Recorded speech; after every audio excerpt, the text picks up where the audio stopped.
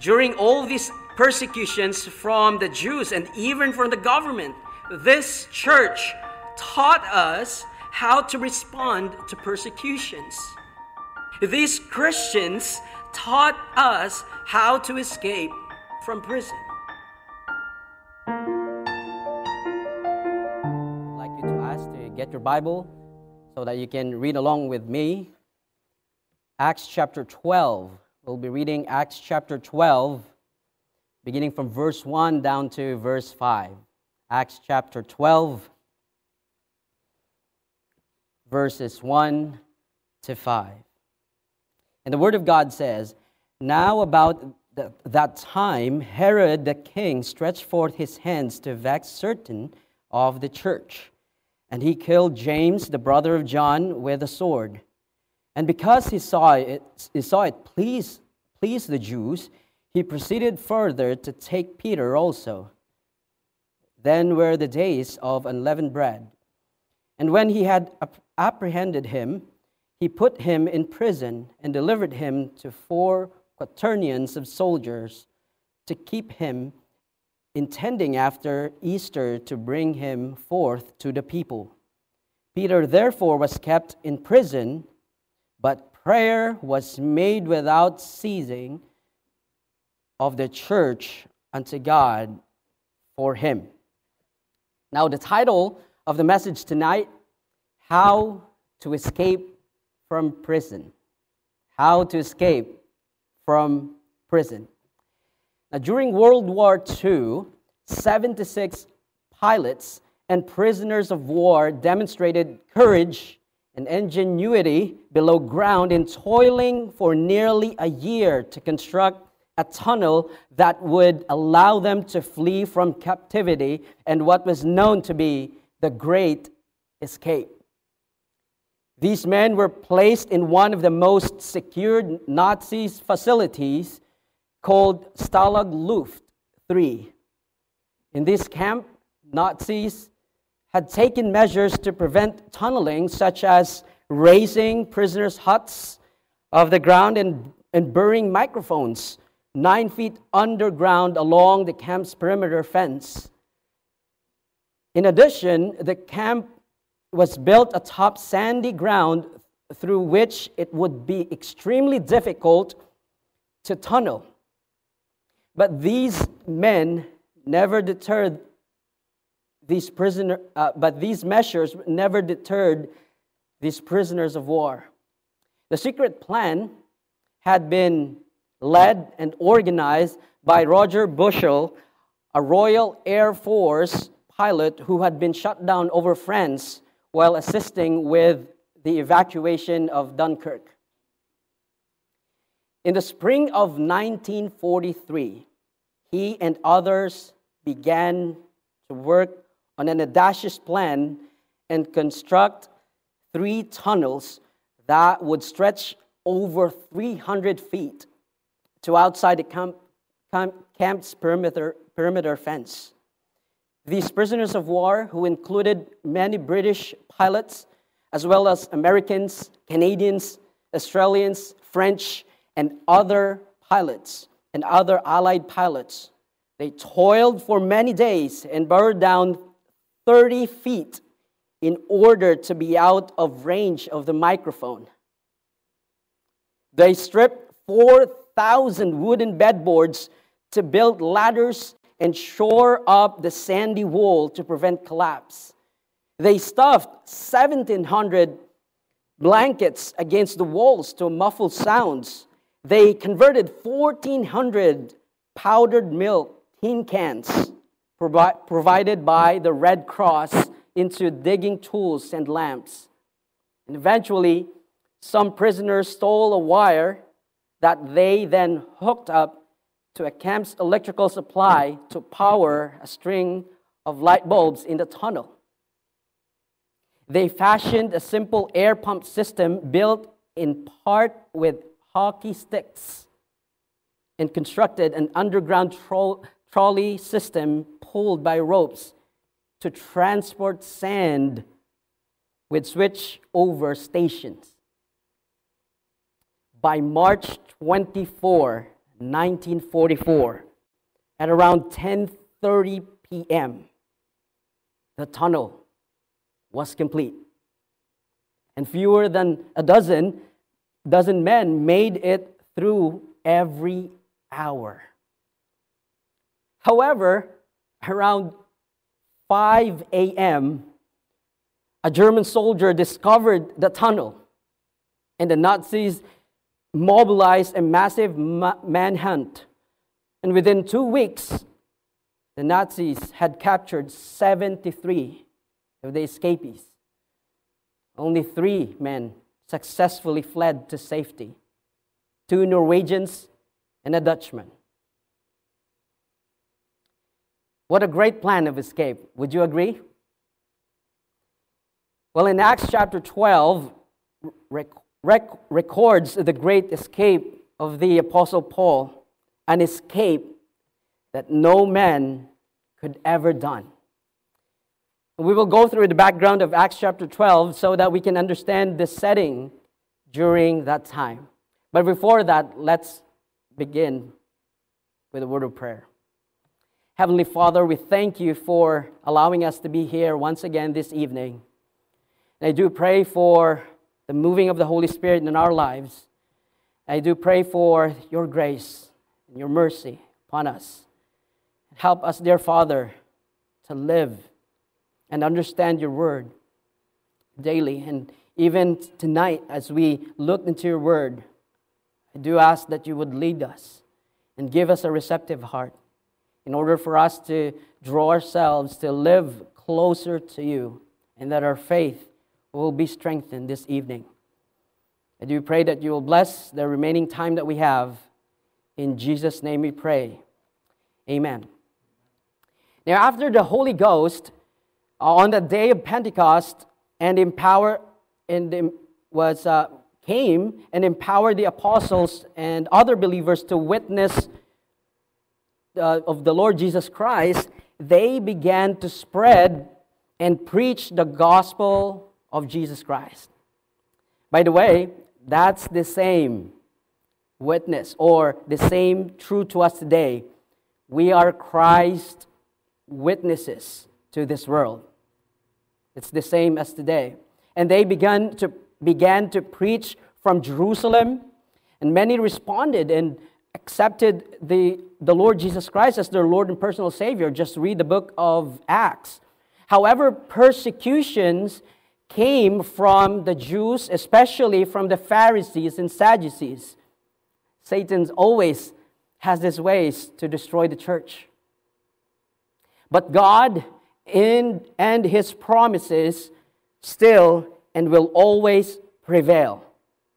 And Jesus said in Matthew chapter 16, verse 18, that the gates of hell shall not prevail against it.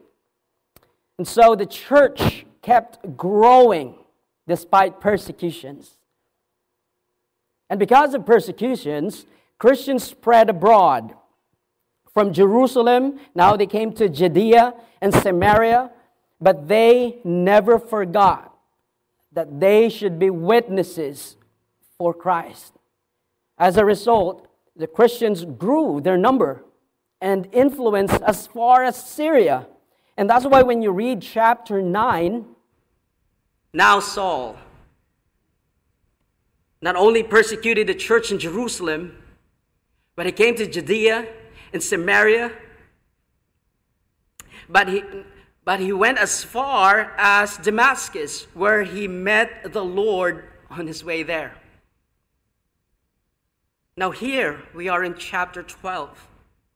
Another persecution arose, but this time it came from the government. And we can read that. And we see first that the government persecuted violently. Now look with me in verses 1 to 4. Now about that time, Herod the king stretched forth his hands to vex certain of the church. And he killed James, the brother of John, with a sword.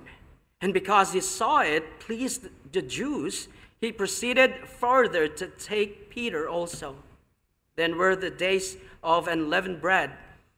And when he had apprehended him, he put him in prison and delivered him to 4 quaternions of soldiers to keep him, intending after Easter to bring him forth to the people. Now, the government persecution of the church is not new in our time today. They experienced this kind of persecution in their time too. And persecutions are part of Christians' DNA. Now, if you read John chapter 15, verse 20, Jesus said there that if they persecuted me, they will also persecute you. Now, when you read verses 1 to 4, do you think this kind of persecution is happening in our country today? Do you think? Well, I don't think so. I don't think so. Maybe in some countries, in some other countries, I would agree with that. But here, God gave us the liberty to hear and preach God's words. You ask, even if they shut us down? Yes, even they shut us down. Now look closely and see how we can still broadcast God's word. We can still go out flyering, actually. So I believe we should thank the Lord, and we should not participate in protests to government or sign any petition because that is not the solution to this kind of situation. We live in a world wherein people protest if they feel and think they don't like what they are experiencing. But this is not the Christian way. And definitely, this is not the biblical way. Now, after James, the brother of John, was beheaded, of course, and that you can read that in verse 2, Herod proceeded farther to take Peter because verse 3 says that it pleased the Jews. It pleased the Jews. And furthermore, Herod put many Roman guards to keep Peter in prison. So basically, it's 16 guards there throughout the day. And they keep on switching for ships and something like that. So persecutions to the church keep adding. At first from the Jews, and now from the government. As the church keeps growing, it seems that hardship and violence are increasing too. But look how in the second, where the church prayed earnestly. At first, we see the government persecuted violently. And the second, we see the church prayed earnestly. Now look with me in verse 5. And I think this is the turning point of our story here. But Peter therefore was kept in prison, but prayer was made without ceasing of the church unto God for him. This is where we get the idea of escaping from prison. I don't teach you how to escape from prison literally, but this is where we get the idea of escaping from prison. During all these persecutions from the Jews and even from the government, this church taught us how to respond to persecutions. These Christians taught us how to escape from prison. Now, how to escape from prison? Now, obviously, in verse 5, it says there, it's through prayer. It's through prayer. Prayer moves the hand of our Almighty God. But notice here, it's not just only talking about prayer, but first we can see here that prayer was the very first thing the church did. It was not their final resort, but it's the first thing that they did. So it's the same with us when persecution comes, when trials come in our way. my prayer that it would be the very first thing that we will do is to look unto God, to search and come to God in prayer. But notice also, not only that is the first thing that they did, but also second, the Bible says in verse 5, there's prayer without ceasing. It was a fervent prayer. Now actually, it's interesting when you look at the Greek word used here is the same as when Christ in agony prayed more earnestly, and his sweat as it were great drops of blood down to the ground. And that's the same Greek word there. This would give us an idea that it's only God that can intervene this kind of situation. And no one can go there in prison and to just break into the prison and take Peter. It's impossible. And this is the situation wherein God can only intervene. And so for this church, they believe that this was the only way that they can do. So they do it. And they do it right. The Bible says, the effectual fervent prayer of the righteous man availeth much. But not only prayers, the first thing that they did, they also pray without ceasing. But notice with me, the church actually gathered together. The church prayed together. And this is where we get the power of combined church prayer. Now, there are prayer requests that only concern you. So you keep them to yourself. And sometimes there are prayer requests that concern the whole church. Right? So the church family needs to get involved. And since the story concerns the whole church, they prayed as a church family. Now that's why I encourage you, let us not neglect our prayer meetings. Every Wednesday, we have that. I know some of you sometimes have work.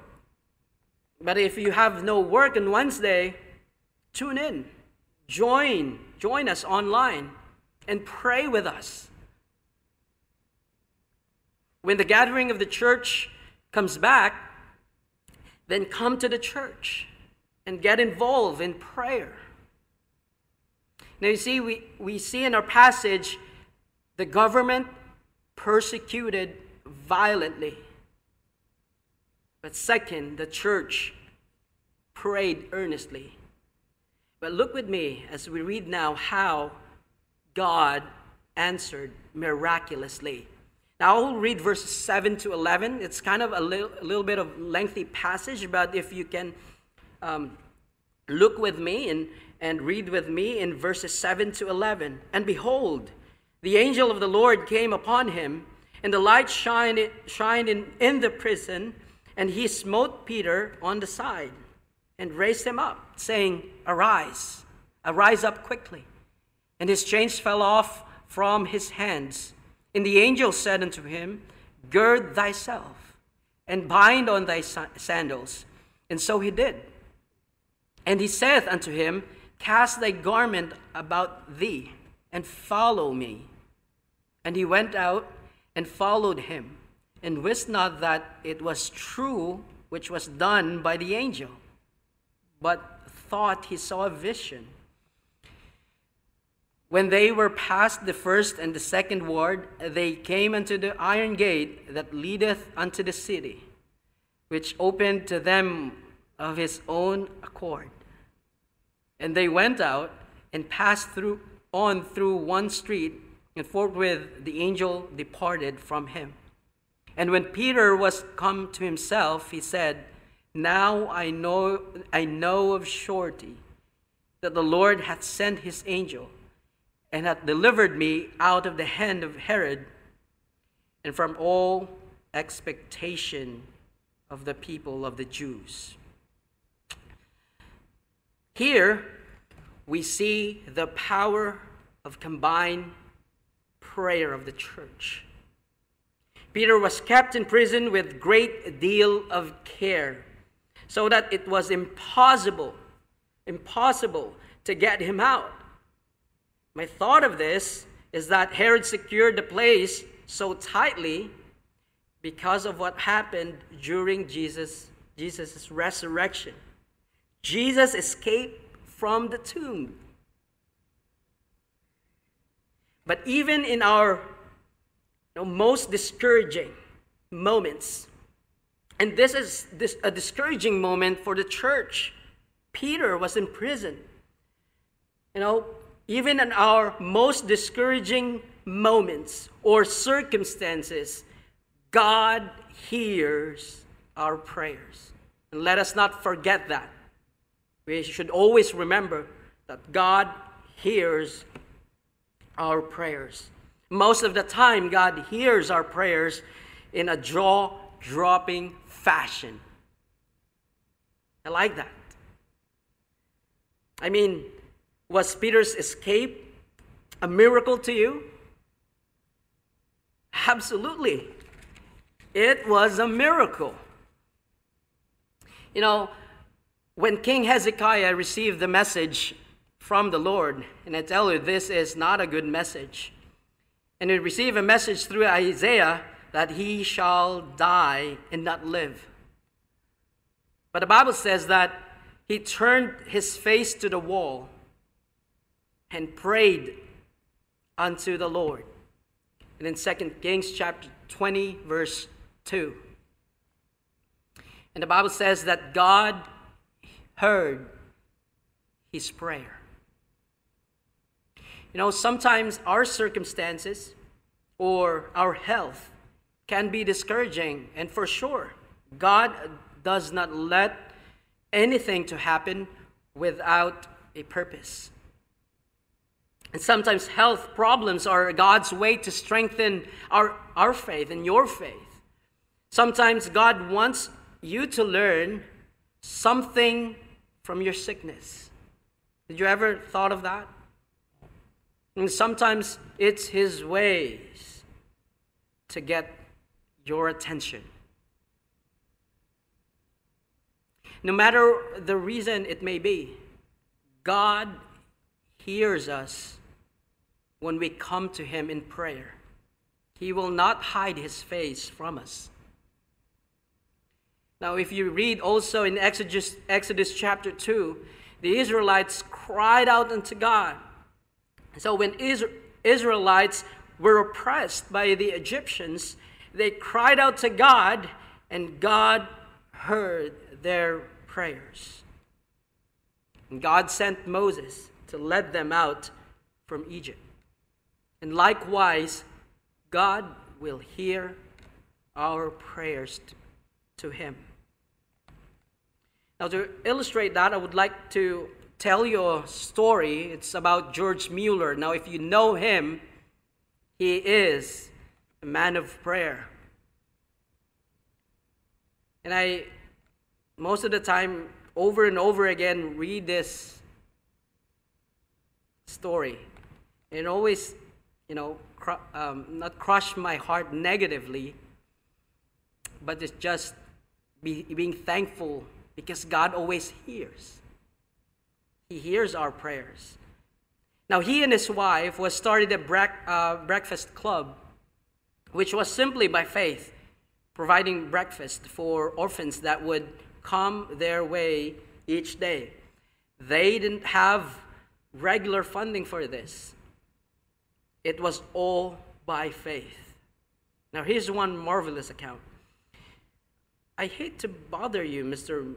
Mueller," began the matron, "but the children are all ready for breakfast, and there's not a thing in the house to eat. What shall I tell them?" George stood up. "I'll take care of it."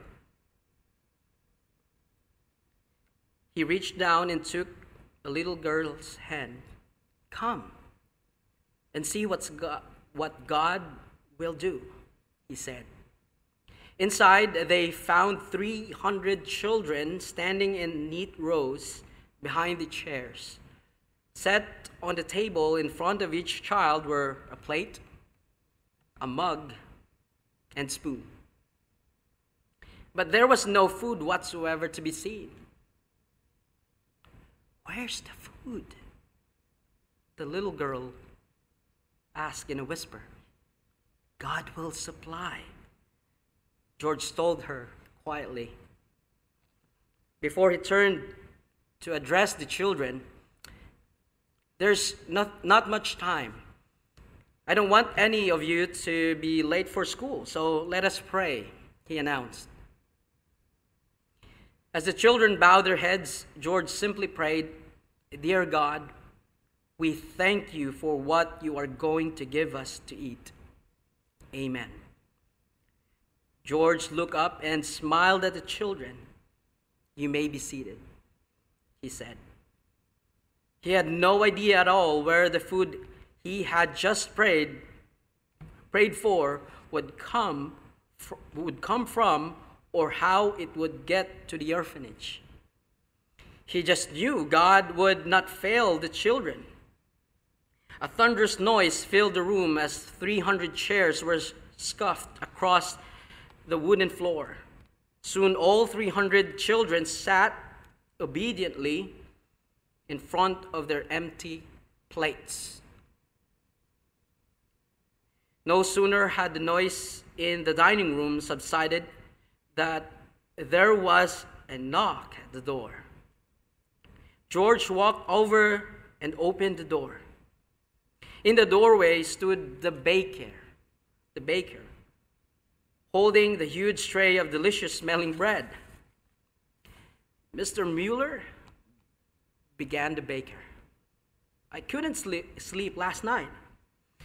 I kept thinking that somehow you would need bread this morning, and that I was supposed to get up and bake it for you.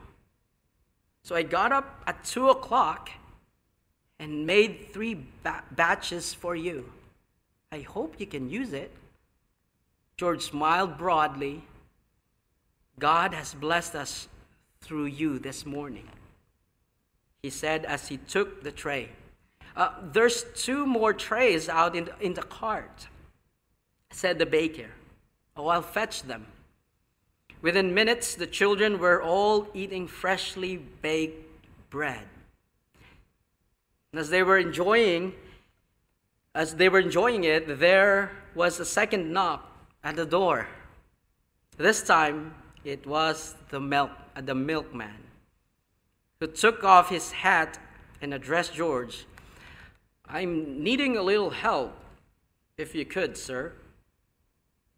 The wheel on my cart has been broken right outside your establishment.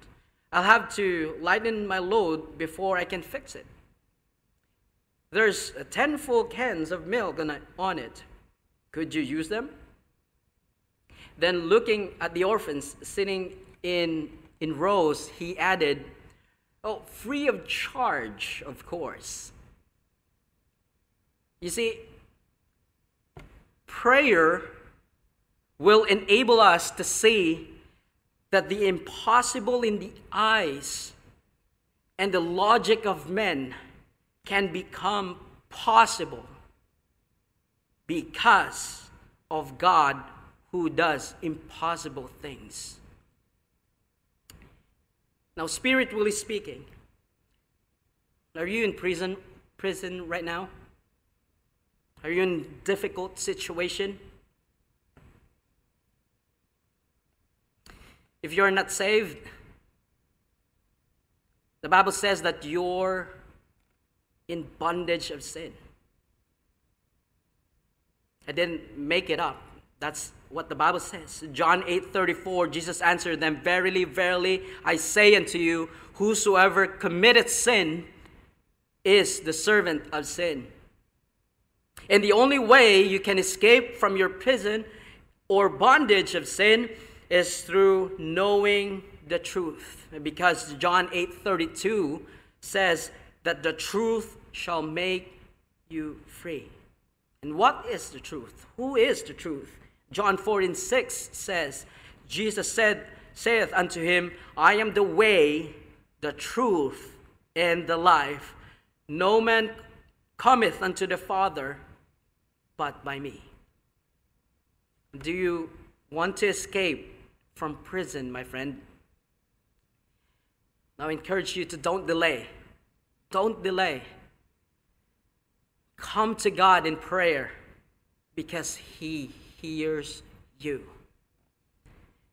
Acknowledge that you are a sinner, bound to hell, and you can't save yourself except you repent of your sins and believe in Jesus Christ and accept Him as your Lord and personal Savior. Now, to all Christians, I would like to address you. Are you in prison right now? I don't know what prison it may be. Maybe there's sin in your life that it seems you can't get out. Perhaps it's a broken relationship that has never mended for so many years. Maybe personal struggle that seems unbeatable. Maybe bitterness to someone that seems to cling in your heart for years. We just learned tonight how to escape from them, how to escape from your prison. It is through prayer. It is through prayer. But not just one-time prayer. It must be an unceasing prayer until you receive the answer from our God. Thank you for watching the message today. We invite you to join us again every Sunday and Wednesday for more inspiring messages from God's Word.